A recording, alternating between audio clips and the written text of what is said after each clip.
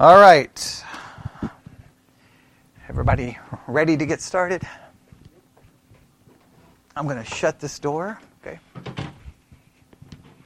We have a lot to do tonight. So if you have a piece of paper, this is how we're going to start tonight. All right. If you have a piece of paper at the very top, very, very top, all right, where you typically would not be writing any notes, go all the way up there, and I want you to write down the following. It will not make any sense right now. Some of you may catch on to what it is. Some of you may. If you do, that's okay. You can just raise your hand and go, oh, I know what you're doing. And if you don't, that's okay. All right, everybody ready? At the very top, very, very, very, very top, write down the following. A, the letter A, comma, B, comma, C, comma, D, comma, C, comma, B, comma, A. All right? So what letters have I told you to write down? A, B, C, D, C, B, A.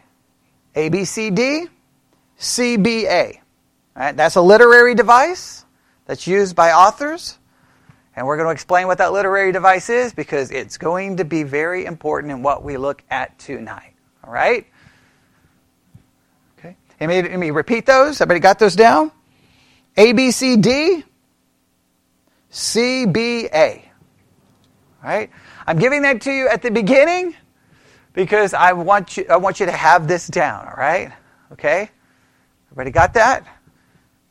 All right. Now, this week, for the Bible study exercise, the entire week has been dedicated to one very, very, very, very important topic. And what we're going to do tonight is we're going to look at that topic, but hopefully in a meaningful way. And those letters I just gave you are going to be very key, be a very important key in trying to understand how this topic is kind of demonstrated or displayed in a historical narrative. All right? There's a literary device used in the historical narrative that really covers the subject that we've spent all week for the Bible study exercise working on. And I started the Bible study exercise this week asking everyone to really think about the following 6 things. Sometimes I place these as a question form. Sometimes I just place them as a statement. But if you want to write these down, And I want you to think about them this evening, whether you're here present or listening live. I want everyone to really think these through because the whole week has really been focused on these concepts. Everybody ready? All right, here we go. I'm moving up the microphone a little bit. Here we go. Number 1, I want you to think of the worst thing someone has ever done to you. Or you can put it in a question form. What is the worst thing that anyone has ever done to you? The very worst thing. I want you to think about it. Not only do I want you to think about it, I want you to, if there's any feeling still there, feel those feelings of the worst thing that has ever been done to you. And I'm pretty sure that you don't have to spend a lot of time thinking about it. I bet you're really quick to go, oh, yep, remember that. You may even remember the day, the month, the hour, the minute, the location, the weather. Okay, you may remember everything. Right? Now, some people may have so many bad things that's been done to them, they can't quite remember one. Okay, but whatever you need to do, think of the worst thing that has ever been done to you. Number 2, think of how someone has betrayed you. How you've been betrayed in some way, shape, or form. Now, that may be the worst thing someone has ever done to you. So it may be the same answer. That's okay. But sometimes someone's done something really bad with me, but then you almost put the betrayal that you suffered in a completely different category, right? Hey, someone did something really bad to me, but whoa, someone betrayed me, and I see that in a completely different category. Worst thing someone has ever done to you and how someone has betrayed you. Number 3, think of how someone has hurt you. The worst hurt that you've ever experienced. Now, the reason I'm separating this is this. Make sure you understand this. Someone may have done something really, really horrible to you, right? And you've got it like at a level 10. But someone may have done something that may appear to be insignificant, but for some reason, that little thing hurts you far more than the big thing. I know. I think you probably can agree that sometimes happens. Like someone did something so bad, and you're like, man, that was so messed up. But for some reason, it was some little thing that you see as being the thing that caused you the most emotional hurt or whatever kind of trauma it caused. I want you to really think about that. I want you to feel that. I want you to know it. I want you to understand it.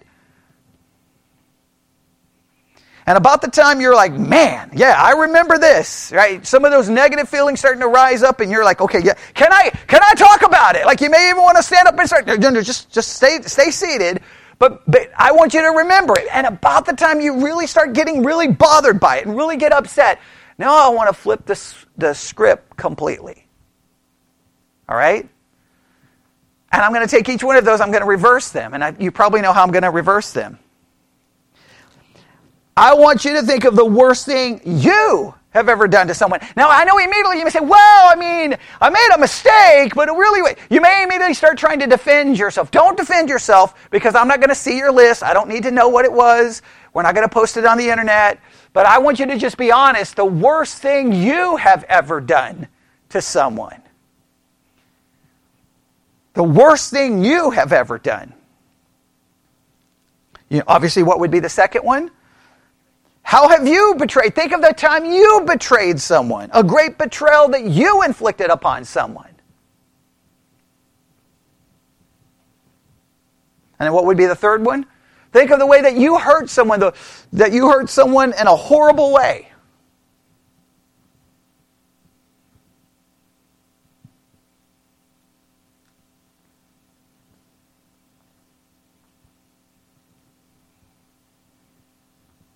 Now, as you look at those 6, right, some of them may be linked together. You may be just one big thing that you group all of these together. That's okay.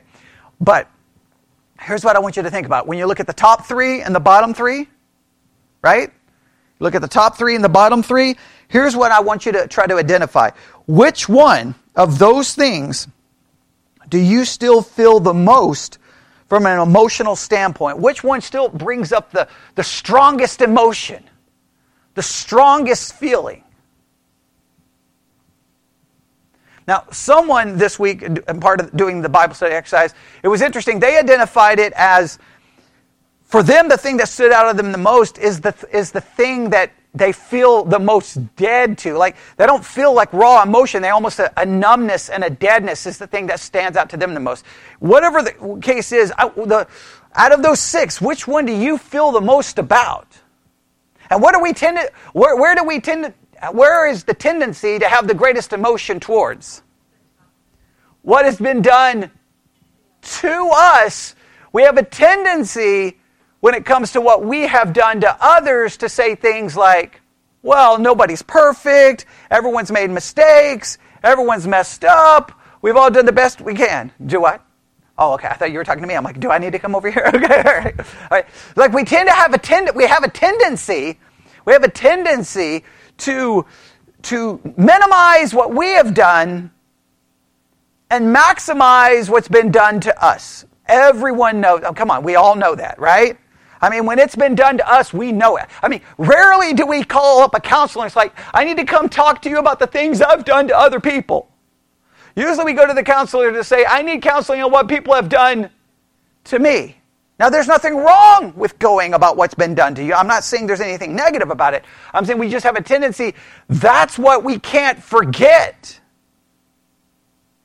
Now, I'm not saying that there are some people who can never forgive themselves what they've done. I'm not saying that there aren't people who struggle with that.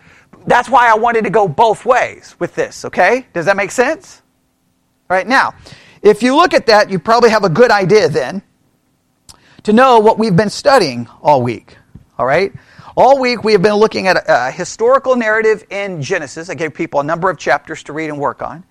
But we've been looking at those chapters because we have spent this week looking at the concept of bitterness. the concept of bitterness. Now, we could do a little word study on bitterness, but I already gave everyone the assignment to do working on that. So let me just give you a simple definition. Bitterness is defined as anger and disappointment in how you have been treated. Bitterness and anger and bitterness is defined as anger and disappointment at how you have been treated. Now, typically, someone would say bitterness is anger and disappointment and how you've been treated unfairly. I'm going to displace how you've been treated. And the reason I'm going to say this is for a couple. Well, we'll just go to I think in a sense, the first case of where we see some real bitterness and anger, right, is Cain and Abel. Was Cain treated unfairly?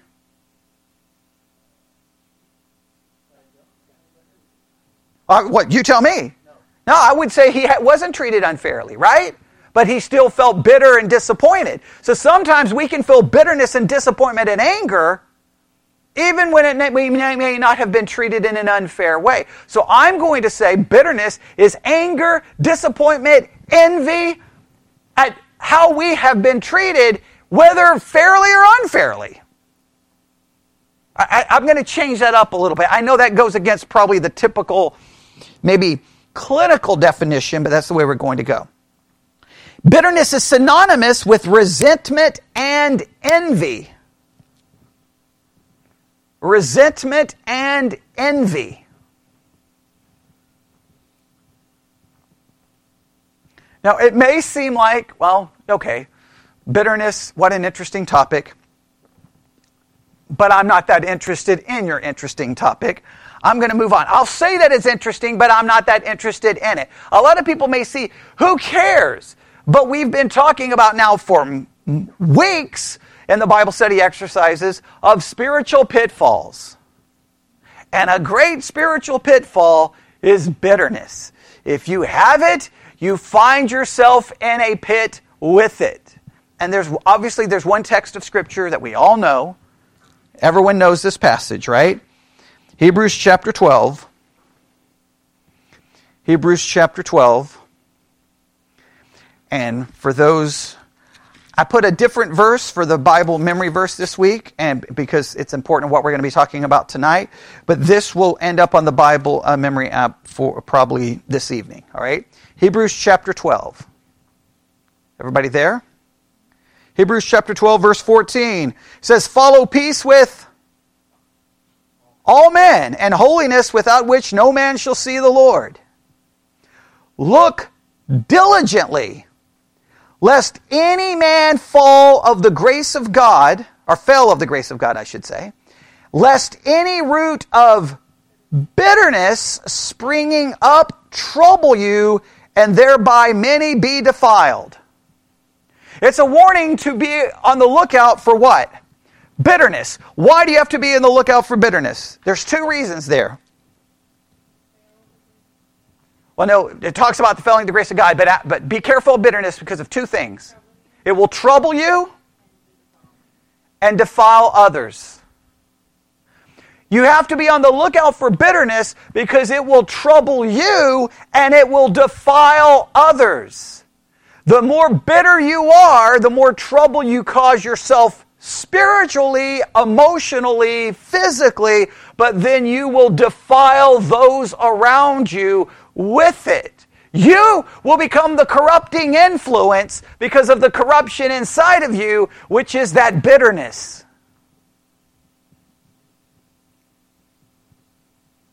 All right? Everybody understand that? Now, I could go into a full-blown discussion on bitterness right now, which is what my notes originally had. But then I'm like, wait a minute. There's something interesting going on here in the text I gave everyone to read. Because the text I gave everyone to read this week was the last, 7 chapters of Genesis, because it deals with the conclusion, the climax of the story of Joseph. And everyone here knows the story of Joseph. We've already done some study. I've done some preaching here in the church on it just recently. So everyone should remember the basic story. Let's go through it, right? Joseph was the favorite son, right? Favorite son.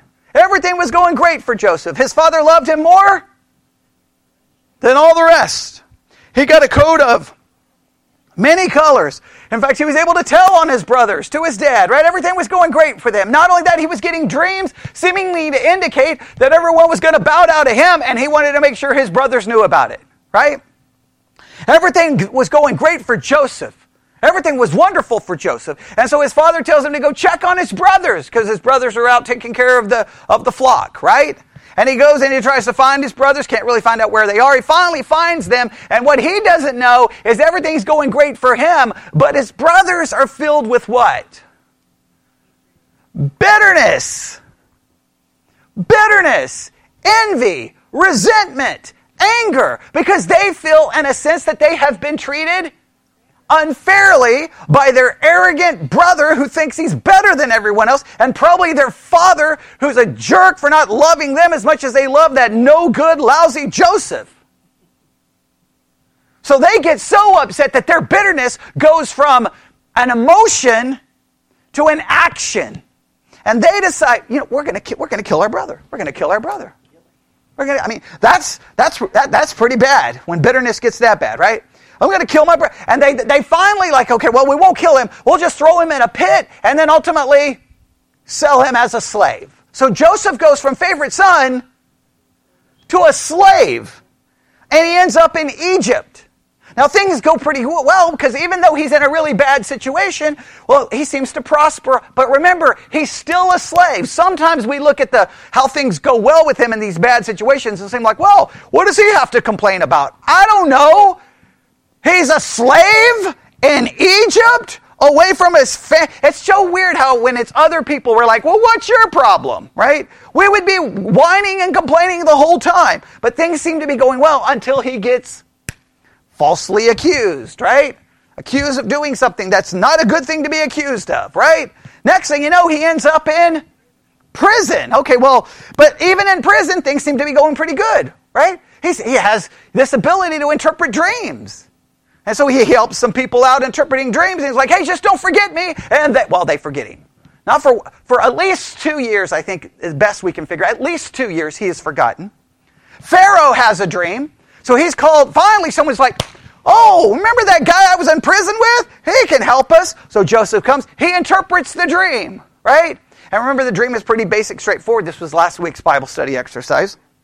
It's going to be 7 bad years, or 7 good years. It's going to be 7 bad years. During the 7 good years, let's store up so that in the 7 bad years, we have something to preserve ourselves, right? So Pharaoh's like, okay, man, you've got it all figured out. I'll make you second in charge. Once again, everything's going good but remember, he's still under the control of them. He's still far from home. He still hasn't seen his family. It's still not a great situation.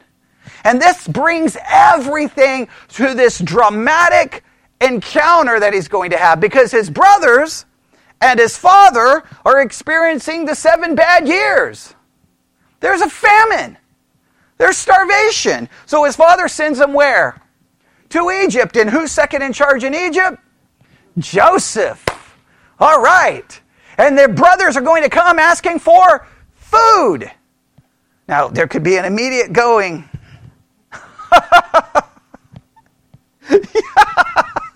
You want food from...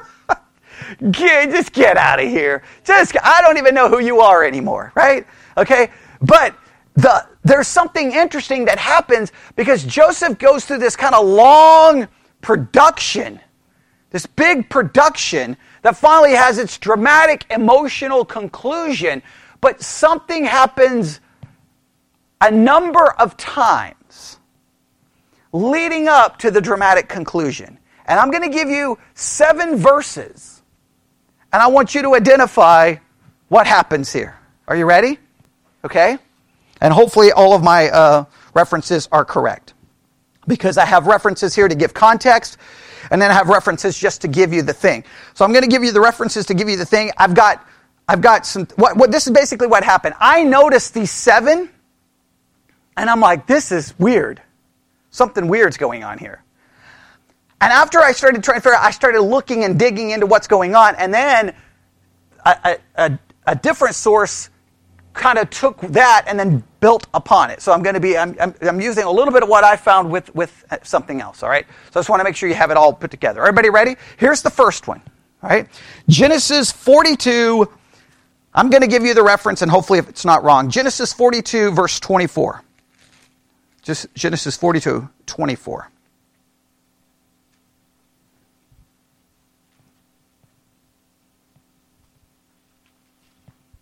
Genesis 42, 24, right? All right, I'll go over to verse 22. And they knew not that Joseph understood them, for he spake unto them by an interpreter. And he turned himself about from them and wept, and returned to them again, and communed with them, and took from them Simeon, and bound him before their eyes. Everybody got that? All right. Next passage, Genesis 43, 30.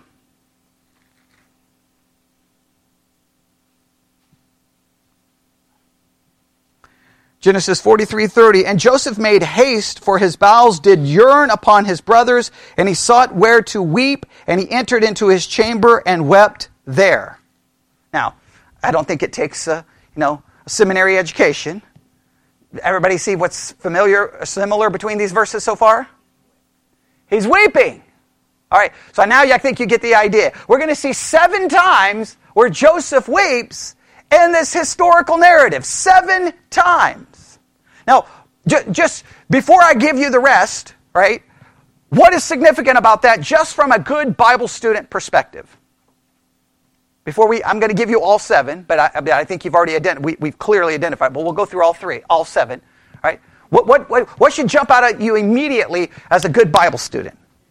Because this is what I've been waiting all week for someone to go, hey, did you notice? But nobody, I was waiting for this, okay? But what should jump out at you? Okay, well, that should be the last thing you look at, okay? The emotions, right? Because we get this idea that, Joseph is just like, walks around with a halo, his feet doesn't touch the ground, and then we already looked at, wait a minute, who did he marry? Well, why did he marry a woman who was a pagan, named after an Egyptian god? Like what? There's some... Okay. Yeah, you're right. So, but the point is here, the emotions demonstrate that there's something going on here, right? And that's to tell you, the reader, okay, there's real emotion here. Because if there wasn't real emotion, I would be like, this story is complete garbage, right? Because I would have real emotion. Now, the difference is he weeps. My thing would be like, hey, I know a good prison for all of you, okay? In fact, go get the entire family. We're going to have a family reunion. You're going to be in prison. And I'm going to laugh all the way home. In fact, I'm going to leave you here in Egypt, and I'm going back home and taking over the whole business. Right? And I know you're like, oh, I would be too, whatever, okay?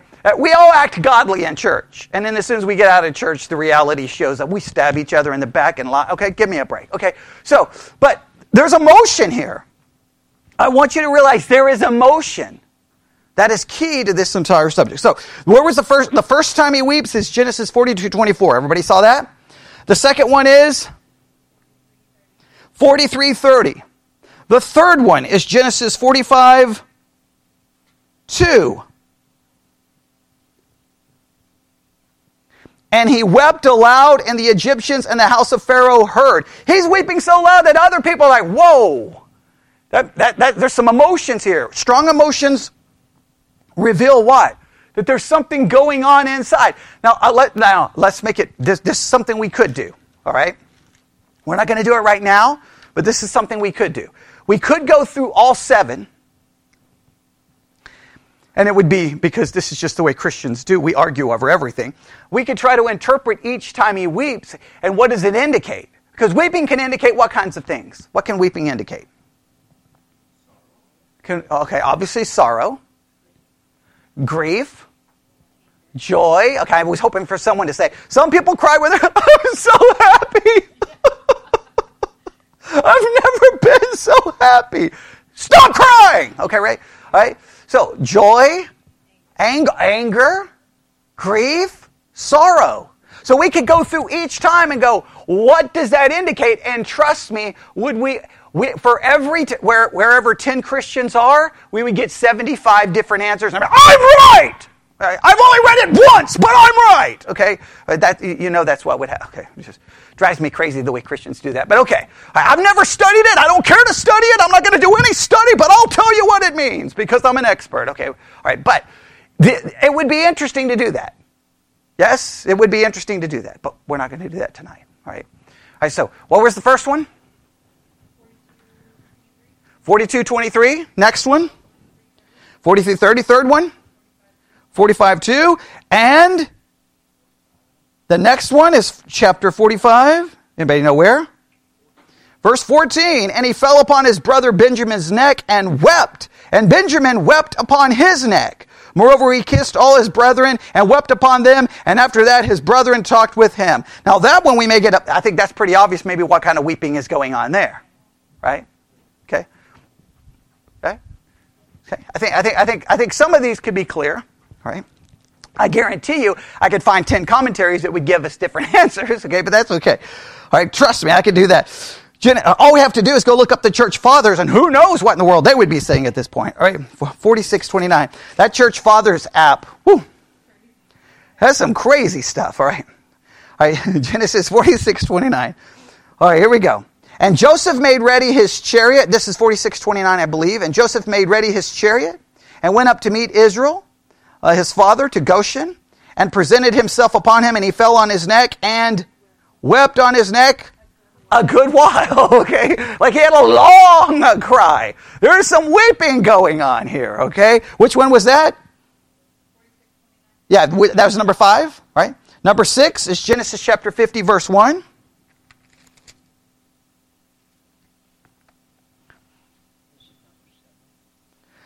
Okay, let's count this again, all right? The first one is what verse? 42:24. The second one? 40-30. The third one? 45:2. The fourth one? 14-15. The fifth one? Yeah, I counted that as one. Okay, all right. And the next one? 46:29. All right. I was trying to figure out what happened, but yeah, okay. There's multiple weeping there, but I counted it as one. Okay, because remember we're looking at each time Joseph wept, right? All right. So, and then the next one was what we just said. 46:29. Then the next one is 51. And Joseph fell upon his father's face and wept upon him and kissed him. Everybody see that one? And then the seventh one is chapter 50, verse 17. All right. I think it's this one. Is it 57? Yeah, guys, verse 17. So shall ye say unto Joseph, forgive, I pray thee now, the trespass of thy brethren and their sin, for they did unto thee evil. And now we pray thee, forgive the trespass of the servants of God of thy father. And Joseph wept when they spake unto him. 7 times. Everybody got that? Now, again, the 7 times can indicate, first and foremost, the emotion of this entire narrative. Right? And so this makes it perfect in dealing with resentment, envy, anger, bitterness, because you could understand Joseph would have every reason from a human perspective to be very bitter and very upset. And we'll look at some of this, but there's something interesting here. And Seth pointed this one out. The next thing that would be interesting here is not only that he weeps all of these different times in this narrative, but it happens 7. Doesn't happen 5. Doesn't happen 8. And trust me, any commentary is probably going to point out the fact that it's 7. Now, I don't like numerology, and I don't even think it's a path that we should travel down, but typically, 7 is said to represent what? Completion. Completion, right? That it shows something is complete. So this would show, just from a literary idea, not saying that it wasn't literal 7 times, but that now all of it has reached a completion, a conclusion. All of the emotion has led to a conclusion. But what is interesting is the 7 times fall into a very interesting pattern, all right? So we could call this Joseph's chiastic tears. Chiastic is spelled Chiastic. Chiastic.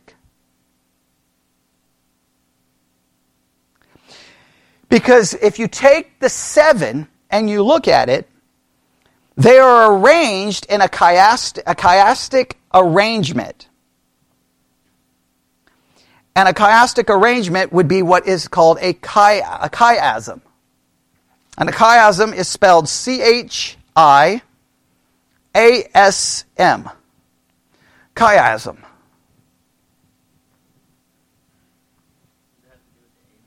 Yeah, now the letters come into play, all right? Now, okay, so, as one source says, as the biblical author narrates the tearful scenes of Joseph, we can notice not only that the scenes are 7 in number, but that they're also chiastic in arrangement, a chiasm. Now, what is a chiasm? I've already given you a clue. It's a literary device. It's a literary device.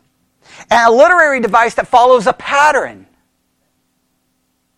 And that pattern is A, B, C, D, C, B, A. Everybody see that? Now, this is I'll try to explain. I'm going to borrow from a source here. I'm going to try to explain how the pattern works. All right? Does everybody kind of see, looking at those letters, do you see a pattern emerging? What should jump out when you look at those letters? There's one that's not repeated. D. All right. Okay. Okay. All right. That's key. But here's go. The first and last items match. You see A and A. The second to last items match. See that? B and B. And so on in the pattern. The middle item, D, is the unrepeated hinge and serves as the heart of the chiasm. It serves as the heart of it. Now, a couple of things. Chiasms appear throughout the Bible. And whenever they show up, some people make much to do about them. Sometimes I think that what happens is commentaries, sometimes preachers, seminary professors love to say, look, there's a chiasm there. Isn't that awesome? I pointed that out. See how smart I am? All right? Well, it's wonderful to point them out.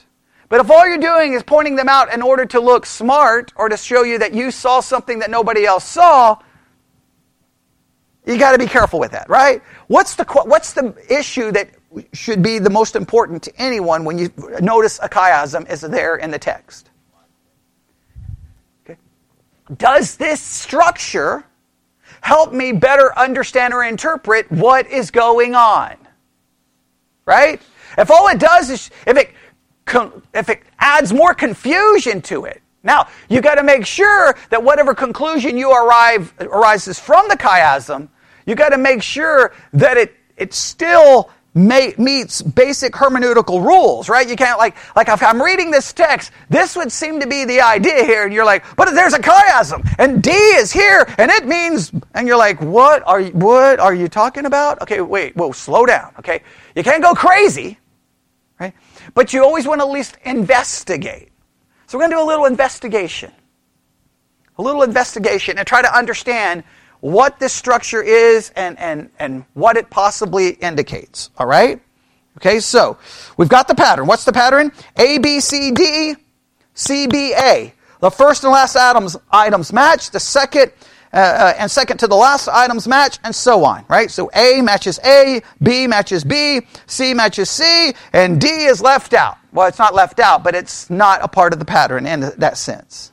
All right? Does that make sense? So, the scenes of Joseph weeping appear 7 in number, but they are also chiastic in arrangement. I want to make sure you have that down. They're chiastic in their arrangement, and they're 7 in number. Now, you know the church fathers probably went cuckoo for Cocoa Puffs over this stuff. Right? They probably lost their minds. Who knows what they were coming up with, okay? Who knows? They probably went crazy over this, right? And it's easy to go crazy over. Once you know it, you're like, whoa, that's interesting. But we'll see what we can come up with, all right? All right. Here's how to look at the narrative and this chiastic structure or arrangement. Now, please note, this is a literary device. It is used in literature, and in many cases in literature, it is very, very significant. A lot of times people will read a book and not even realize that there's a chiastic arrangement, then tell you what the book means, and you're like, you don't know what you're talking about. It's right there. Just stop talking. Stop talking. Okay, but in this case, I'm not going to be dogmatic here. Like, is this going to change our entire meaning? I think it'll be interesting. We'll see, all right? Everybody with me? All right, here we go.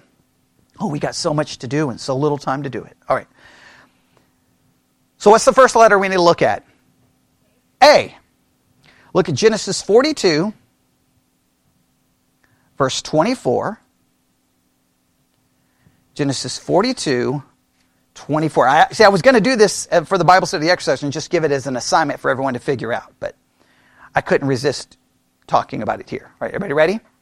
Genesis 42, 24. And he turned himself about from them and wept. He returned to them again and communed with them and took from them Simeon and bound him before their eyes. Look at Genesis 50, verse 17.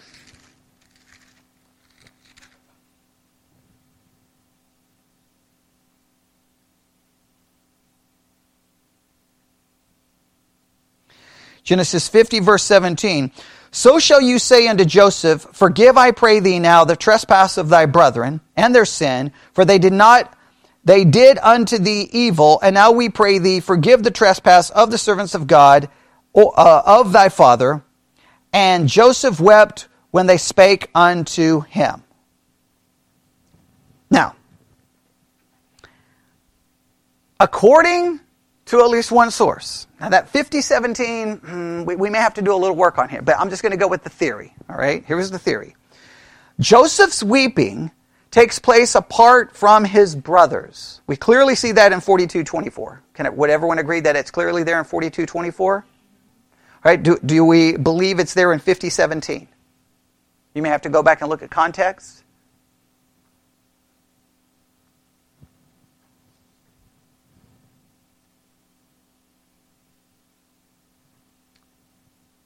Do we agree with this or disagree?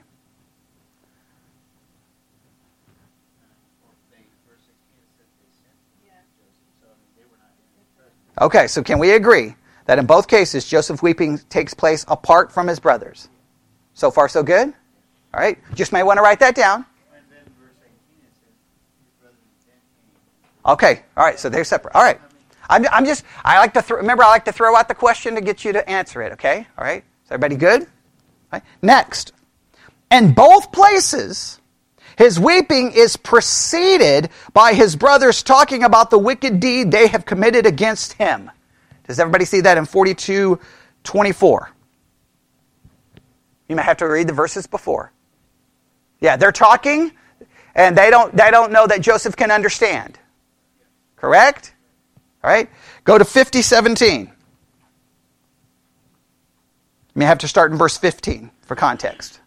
50:15.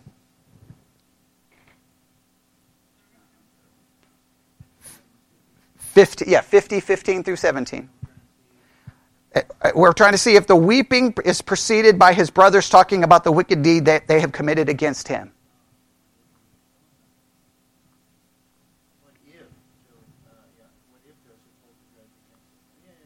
Okay. Now, let's just stop right here. So they're saying that the first part of the chiasm is dealing with the fact that Joseph, in both cases, weeps apart from his brothers, and the weeping is preceded by his brothers talking about the wicked deed that they've committed against him. Why is that significant?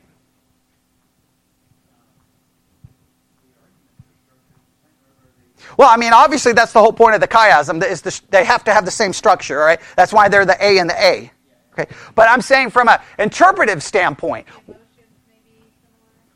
the emotions are similar. That this is think of it by this way. This is kind of the beginning of the process. So whenever he hears the retelling of what has happened to him, he's overwhelmed with the emotion. So that means this emotion could be a lot of different things, right? Like he hears them talking about the evil things he's done to him. This could be like, he's upset about it. Yeah, you hurt me. Yeah, you met. Now, he doesn't say anything to them, and you could talk about why does he play this long, drawn-out game, right? Why does he play the long, drawn-out game? Was that right? Is that, a lot of people justify his actions, right? We can get a whole discussion there. But I'm just saying that he hears about it, he's upset, and he weeps alone.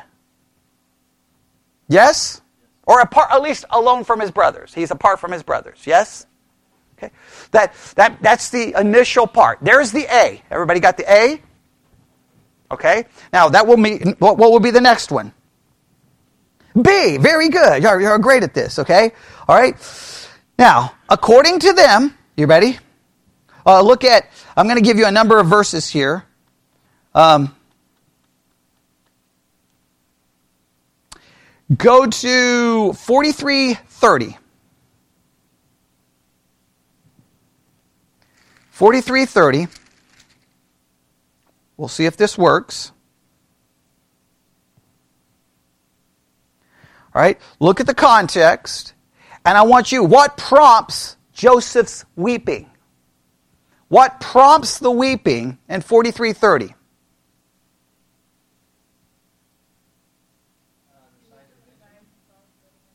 Okay, just say Benjamin prompts the weeping. Is that a good way of saying it? Okay, go to 51.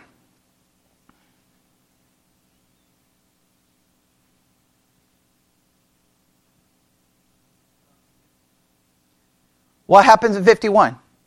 50 verse 1.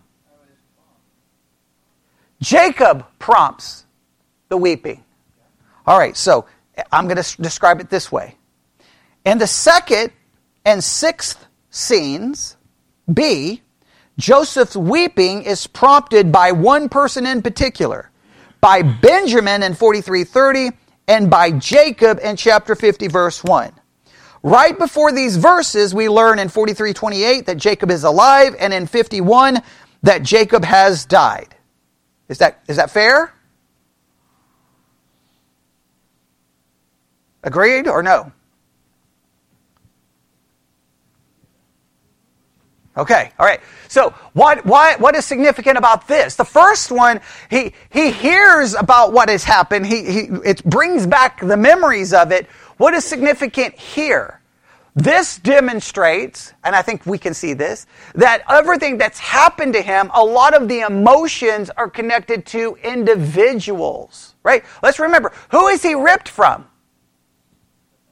His father, who loved him more than the others, right? So he is separate. So now that in other words, there's the emotional relationship connection that's causing the emotions here, all right? In other words, it's beyond just the event that happened to him. It's now the emotions of relationship that comes into play here. Would everyone agree that makes sense? Okay, all right. The third and fifth scene would be what letter? C. Now, let's look at a couple of these. Go to 45:2.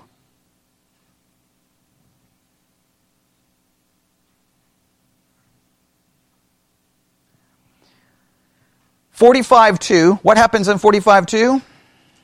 Go back to the previous verse. And read 1 through 3. I'll read it for you. Then, okay. Well, Joseph could not refrain himself because all of them stood by him, and he cried, because every man to go out from me. And then stood no man with him, while Joseph made himself known unto his brethren. And he wept aloud, and the Egyptians heard. And Joseph said unto his brethren, I am Joseph, doth my father yet live? And his brethren could not answer him, for they were troubled at his presence. All right? Just keep that in mind, all right? Then go to 46:29.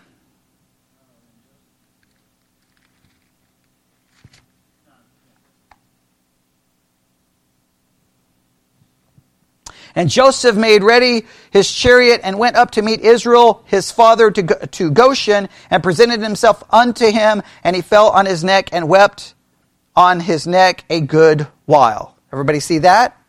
Now this one, well, I'm just going to read what the argument here. Joseph's weeping occurs as he presents himself to people from whom he's been relationally separated. To his brothers in 45:2 and to Jacob in 46:29. And each scene, there is language about Joseph's father being alive. So what is significant about this one? Now the weeping occurs once he presents himself to those he has been separated with. So now it went from hearing about it, right? Then it was about certain individuals. Now it's about the, can we say, confrontation, the revealing, in other words, everything coming out? Yes? Okay, so far so good? Oh, I'm going as fast as I can. I'm going as fast as I can. All right. Okay. Now, in the fourth and central of the seven scenes, right? Now, we put them all together, right? First and last. We went through each one. Okay, now we're at the fourth and central of the seven scenes. That would be which letter? D. All right. Look at 45:15 or 45:14 and then 45:15. 45:14 and 45:15. Now, I know I'm not reading these, so those listening online will be like, you're not reading the verses. Okay, get your Bible out, okay, because I'm trying to get you guys to look at it and answer it, okay? Well, and to try to speed up time and try to reading of all of this, okay? What do we have in 14 and 15? He fell upon his brother, he wept, and he kissed his brethren and wept. Right? Everybody see that? All right. In the fourth and central of the seven scenes, Joseph weeps as he reunites with his brothers both physically and emotionally. Highlighting the importance of this scene is the report that Joseph wept first on Benjamin and then on his other brothers. Two acts of weeping in the same scene. Now, what do you think that is so important?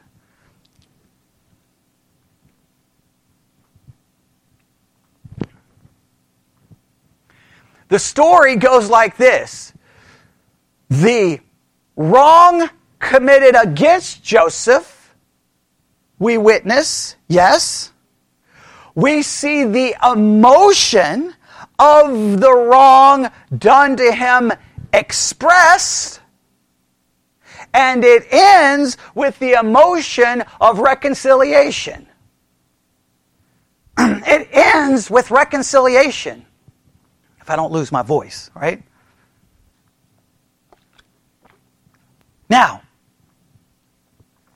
this brings the whole story together is it ends with reconciliation. But this is so very, very, very important. I want you to think about this. Was it the process of reconciliation that healed the bitterness, or was it the absence of bitterness that led to the reconciliation? Ooh, that's important.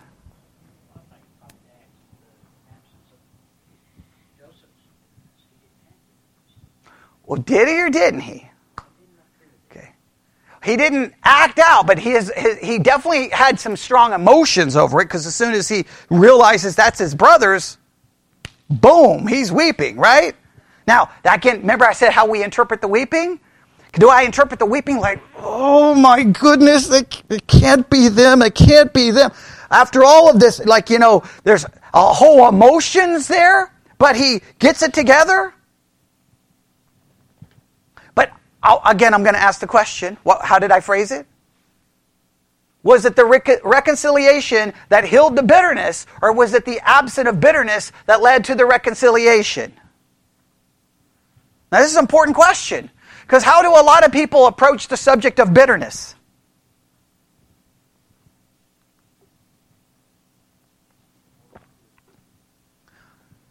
There's a common idea that until there's reconciliation, I can't resolve my bitterness. Some people see reconciliation as the key to fixing the bitterness. I'm going to argue that the bitterness is the thing that will keep the reconciliation from happening. And not only that, this is so very important, there are millions of situations where there can't be reconciliation. So if you're looking for reconciliation to fix your bitterness, you're going to be living with bitterness, and bitterness will trouble you and corrupt other people. So there's got to be a way to deal with this. So here's my question. All right? Now I know we didn't read everything here, but I mean I have to, when we're doing the Bible study exercise, I know that there's people who don't participate, but I have to focus on the people who do, all right? So for everyone who's been participating in the Bible study exercise, my question would be, because everyone's supposed to have been reading these chapters all week, as we reach a Wednesday night, does the text present a solution to bitterness? That is the question that I want to try to resolve here tonight. Does the text present a solution to bitterness? So, based off what maybe you've seen tonight, or based off what you know, what is the possible solution presented to bitterness in Genesis basically 41 to 50? Do you think that's the solution? Okay. All right. We're getting too good. We're two going on here. Okay, so we have one that says forgiveness. How would you describe yours, Seth? Okay, yeah, I mean that's the verse, but how would you like describe it or call it? What would you call that?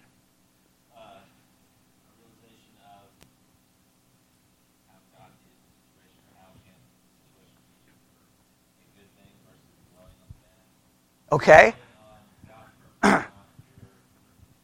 Okay, all right. That's all good ways of saying it. So first, Seth is offering up a verse as a possible solution to the bitterness, which is the right thing to do. All right, that's the right thing to do, because I said, is the answer found here in Genesis, right? Because we'll turn to psychology. We'll turn to well, my grandma used to say that if you're bitter, drink some lemonade, or if you're whatever garbage, okay, some kind of nonsense, okay. Throw all of that out. Where is that verse that Seth is referencing? Chapter 50, verse 18, or verse 20. Which is it? It's 20. Okay, good. All right. Okay, it's somewhere in chapter 50. Now, this is interesting that it's after chapter 50. It's in chapter 50, right? Why is it interesting? All the weeping is over. All the weeping is over, and the weeping ended with what? Remember, what's the hinge of the chiasm? Reconciliation. That's the hinge, right? Reconciliation has occurred, and I'm thinking, as a good Bible student, well, why were you able to reconcile? Is it just because, do I read the story? Well, Joseph is just better than everyone else. Joseph is just a picture of Jesus, because everyone focuses on that. Everyone forgets, well, Joseph also married a pagan, right? We could go into some other issues going on here, okay? But remember, the memory verse for 1 week was his wife that he married, right? And that whole situation, okay? But my thinking is, okay, how did Joseph do it? I don't know about you. When you read the story, do you not go, how did Joseph do it? Because I'm telling you, man, people could do a lot less to me than what happened to Joseph, and I'd have I really don't know about this whole reconciliation. Let's say we reconciled and never speak to each other again, never talk to me, never look at me, never speak, because that's my handling of it. My handling is okay, just go away. I don't need you. My life is great. I'll never forget. I'll never forget that basically for me, in one way, when I drove out of Texas, when I was on that Greyhound bus and I left Texas for my first duty assignment at Offutt Air Force Base, there was a part of me that's I'm done, right? But it really ended for me in New York City in an airport because I'm deployed to Desert Storm. Our plane breaks down. We're in the middle of New York City. We're stuck on the plane. They're like, well, you can go into the airport in this little room because they're worried about terrorist attacks. So we're in this little room. We can't go anywhere. And I'm like, oh, there's a payphone. My dad knows I've been deployed, right? You know, I don't even know what's going on. I'll call him and give an update. I know the kids are like, just use your cell phone. Okay, there's no cell phones, okay? So I pick up the payphone and I call. My dad picks up, denies the call. I'm done. The end. I don't care. Don't need them. Never needed them. Finished. Don't care about reconciliation. Don't care about anything. Done with everyone. Just leave me alone. You're all dead. I'm done. Now you can say, how ungodly. You can just speak to my hand and the door because I hate when people always tell you, this is the way you should handle your family situation. I was done. All right? So in my estimation, it's not about walking away mad. It's not about walking away bitter. It's just about walking away. Right? To me, I just move on. But that doesn't mean that even when I tell the story, the emotions come back. That's a messed up thing to do to someone. Especially if it's your son.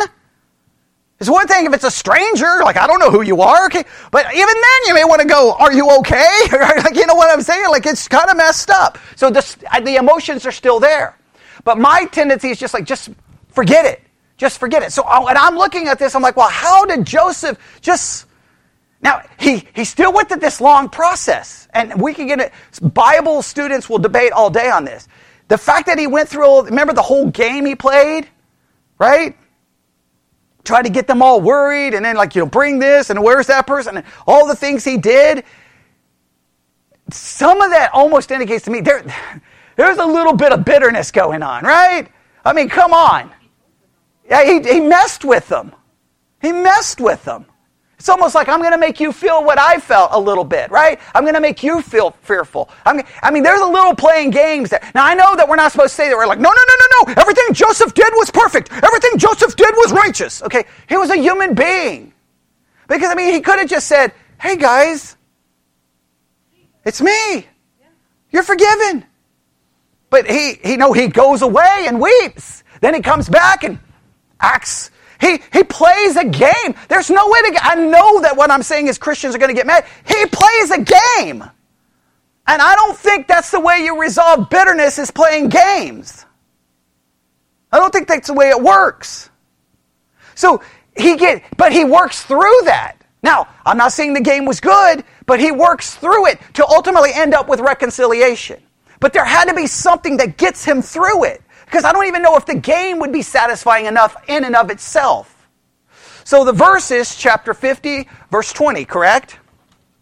All right, which reads, and Joseph said unto them, fear not, for am I in the place of God? Ooh, that verse always gets forgotten in this, right? Everyone forgets this. What is he indicating here? I'm not God. I'm not God. Now, I want you to ask yourself a question. When it comes to bitterness, is there a tendency? I'm in no way diminishing anyone's pain. I'm in no way diminishing anyone's suffering.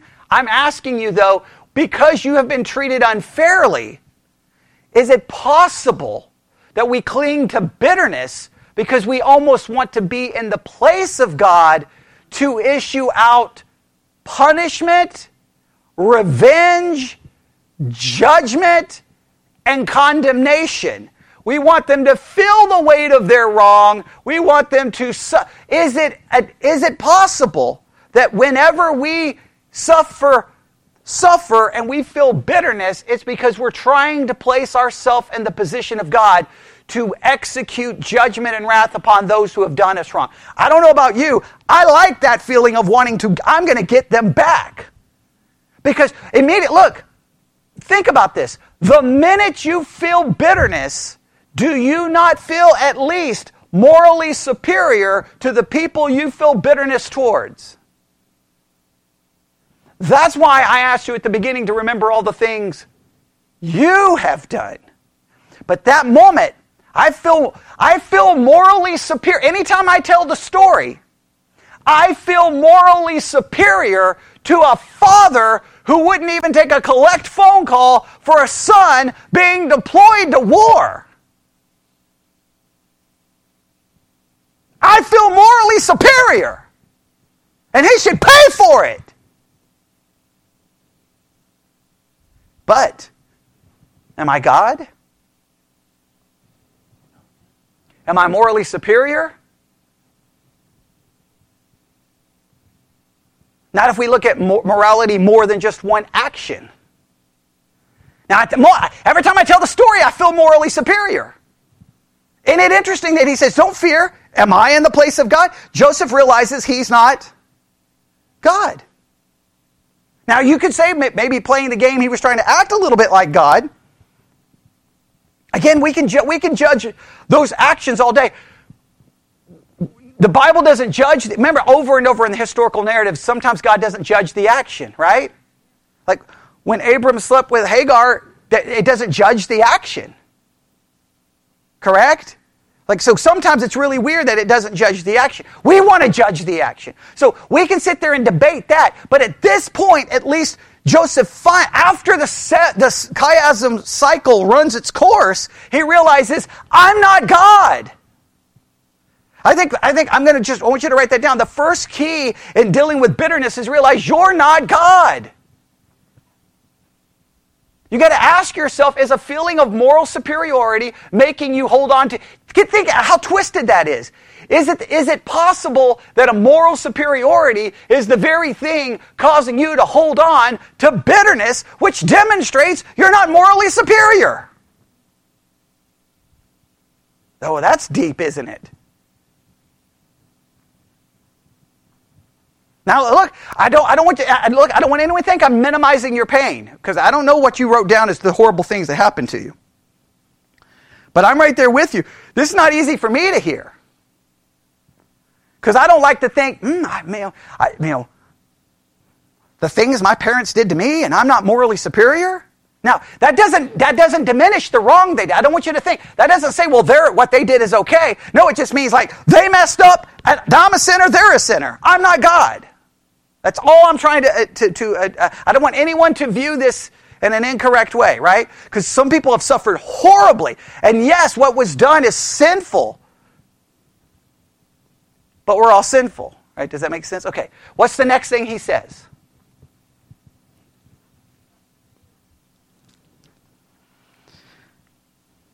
But as for you, you thought evil against me. See, he doesn't deny that what they did was evil.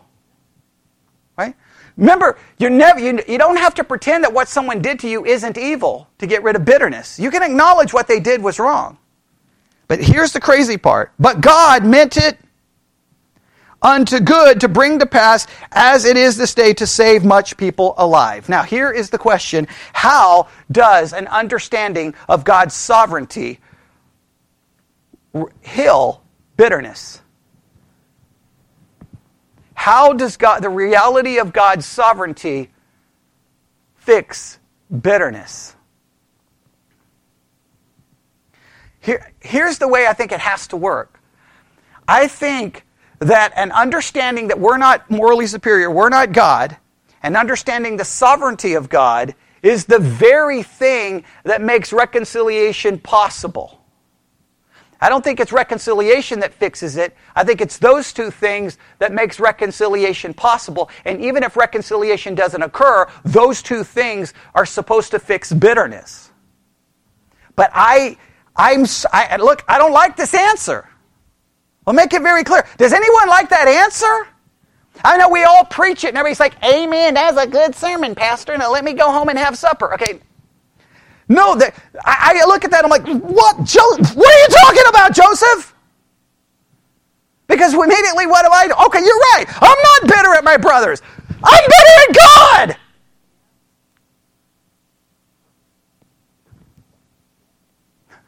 Right? I mean, am I the only... You're all looking at me like, no one's ever going to come back to our church if you keep preaching this way. Okay, but look... This is, that's what the text says. So, in a roundabout way, how's he handling his bitterness? It's not your fault. God designed the entire situation. God designed this entire chiastic structure. He designed the entire chiasm so that everyone can go, well, so whenever I face so think of, what is bitterness? Anger? Well, I gave a definition at the earlier. Anger and disappointment in how you have been treated. So this is the idea that no matter how I've been treated, I realize that I'm not morally superior of the ones who treated me in whatever way I'm upset about, and that God is sovereign over it. That I don't know what to do with that. Everyone, see, it blows my mind how people can, they read Job and isn't that a great book? And I'm like, what in the world? That's horrific. That's a horrible story. Hey, in that story, Joseph just so uplifting and wonderful? No, because it's telling me that whatever a person did to me, God was working in it somehow. Now, either A, I just say, well, no, that just deals with Joseph. It has nothing to do with us. But then that destroys the idea that God is sovereign in my life, which the Bible says he works all things according to his good pleasure and will. So that doesn't work. So then how do I understand this? That somehow I have, listen, are you ready for this? I'm going to have to end with this because we're out of time, but this may spark all kinds of conversation this week. All right, that's the whole point of the Bible study exercises. It's really, I do part of the work and I give the rest to everyone else. I think the only way to overcome bitterness is you have to find a way to be satisfied with God's will over your emotional comfort.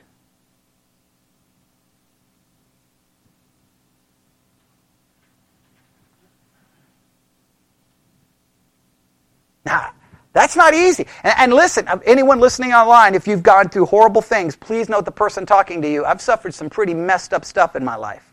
Okay? So, I don't want you to think that I'm saying this just get over it. I'm saying I'm not good at this because I have to look back at things that happened in my childhood and go, don't be bitter at my parents because I'm not morally superior over them. I'm not God. And God worked for his purpose.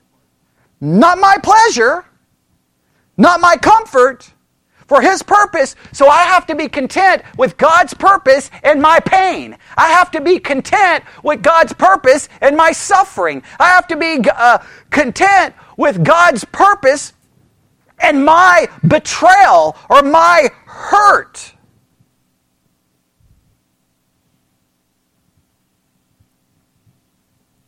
And I so cling to God's purpose that I respond to bitterness with love and forgiveness. Because that's the only way. You got to overcome bitterness with love and forgiveness. It's not just about not being bitter. You're supposed to love and forgive the very person who mistreated you. Doesn't mean you have to hang out with them, but it just means there's got to be love and forgiveness. How do you overcome that bitterness? Now, I don't know what time we started, okay? I know we started late because everybody got here about 15 after, so I figure I got at least another 30 minutes. Okay, now I'll stop. But I want you to just try to contemplate that. When the chapter ends, we're left with only two possible solutions to how this all played out. And those two solutions is Joseph going, I'm not God. You meant it for evil. God meant it for good. And he was content with what God purposed. He found contentment in God's purpose over his own comfort. That's insanity. He was sold as a slave and put in prison for crying out loud. And he didn't do anything wrong. And he's like, hey guys, don't worry about it. Don't worry about it. It's all good. It's all good. I know you guys are some really bad brothers. You really wanted to do evil to me. Okay, but God, I don't worry about what you do because I'm content with God's purpose. And if I was standing there looking at this, I'd be like, hey guys, I would just go back home because your brother's crazy. Your brother's insane. Okay, I don't know what's up. Just run. I wouldn't be like, no, your brother is a godly man. I'd be like, your brother is crazy. Just run. Just run now. Get as far from Egypt as you can and forget that Joseph is your brother because he's insane. And you can say, how dare you say that? Give me a break. Because we all read the story like it's so good. And then immediately we walk out and we get in the car and you're like, huh? What? What are you? And you start yelling at your husband. You get all upset. You get mad. I can't believe you treat me this way. I can't believe you embarrass me in front of it. And we start yelling and screaming at someone. And what you need to do is, honey, I thought you thought Genesis was a great book. Yeah, I'm a jerk. Yeah, I did evil to you. But God meant it for good. Now, I'm not saying you should use that to excuse your behavior, okay, obviously. But I'm saying that you're supposed to view it as, what's God's purpose in my husband being a loser? Doesn't excuse the husband being a loser. Doesn't. But you got to see God's purpose beyond it, and that's hard to do. See, it's easy sitting here, right? Sitting here in church, we can all say amen. But as soon as we get home, it's not easy to say amen to it anymore, right? Listen, if we can't handle the little irritations, then how are we supposed to handle the big pain, the big suffering, the big betrayal? Because even the little irritations would be happening because of what purpose? God. So my thing is, okay, not my comfort, but God's purpose. There's no way. I'm not saying it's. Look, psychologists would say this is the most damaging thing. I mean, psychologists would be like, this guy, this is horrible. This would not fit in any counseling session. But if you think about humanistic counseling, doesn't really have a good answer for it anyway, right? Just forgive. Well, why should I forgive? Right? Why, from a worldly perspective, why should I forgive anyone? Give me a break. I'm not forgiving anybody. I'm declaring war on the entire world. Well, that's not good. For what? It's not good for your mental health. Who cares about my mental health? I want revenge, right? Like, I have to have a theology and a transcendent God that tells me there's a morality within how to handle this. And that creates problems. So I'll leave it there. You can struggle with it. And if you come up with a great answer on how to understand it, then great. But I'm not saying it's easy. I don't think I'll ever grasp what Joseph does here. It's mind-boggling to me. I get the part I'm not God. Okay, I can. That next part is like, hey, God's at work, and I'm content with it. I wish I could be content with God's work. I kind of typically want to say, I got a question. I think you messed up right there. I'm not so sure about that. And you may act like that you don't do that, but I have a feeling that you get upset and complain a lot, right? So let's pray. Lord God, we come before you this evening. A very, very interesting passage, a structure, what it all means. I don't know if we'll ever truly understand, but I think we can honestly say this. We're not always content with your will. We want your will to correspond to our pleasure and our comfort. When it doesn't, we tend to get bitter. Forgive us for our bitterness and help us have an eternal perspective and our temporal suffering. We ask this in Jesus' name. And God's people said,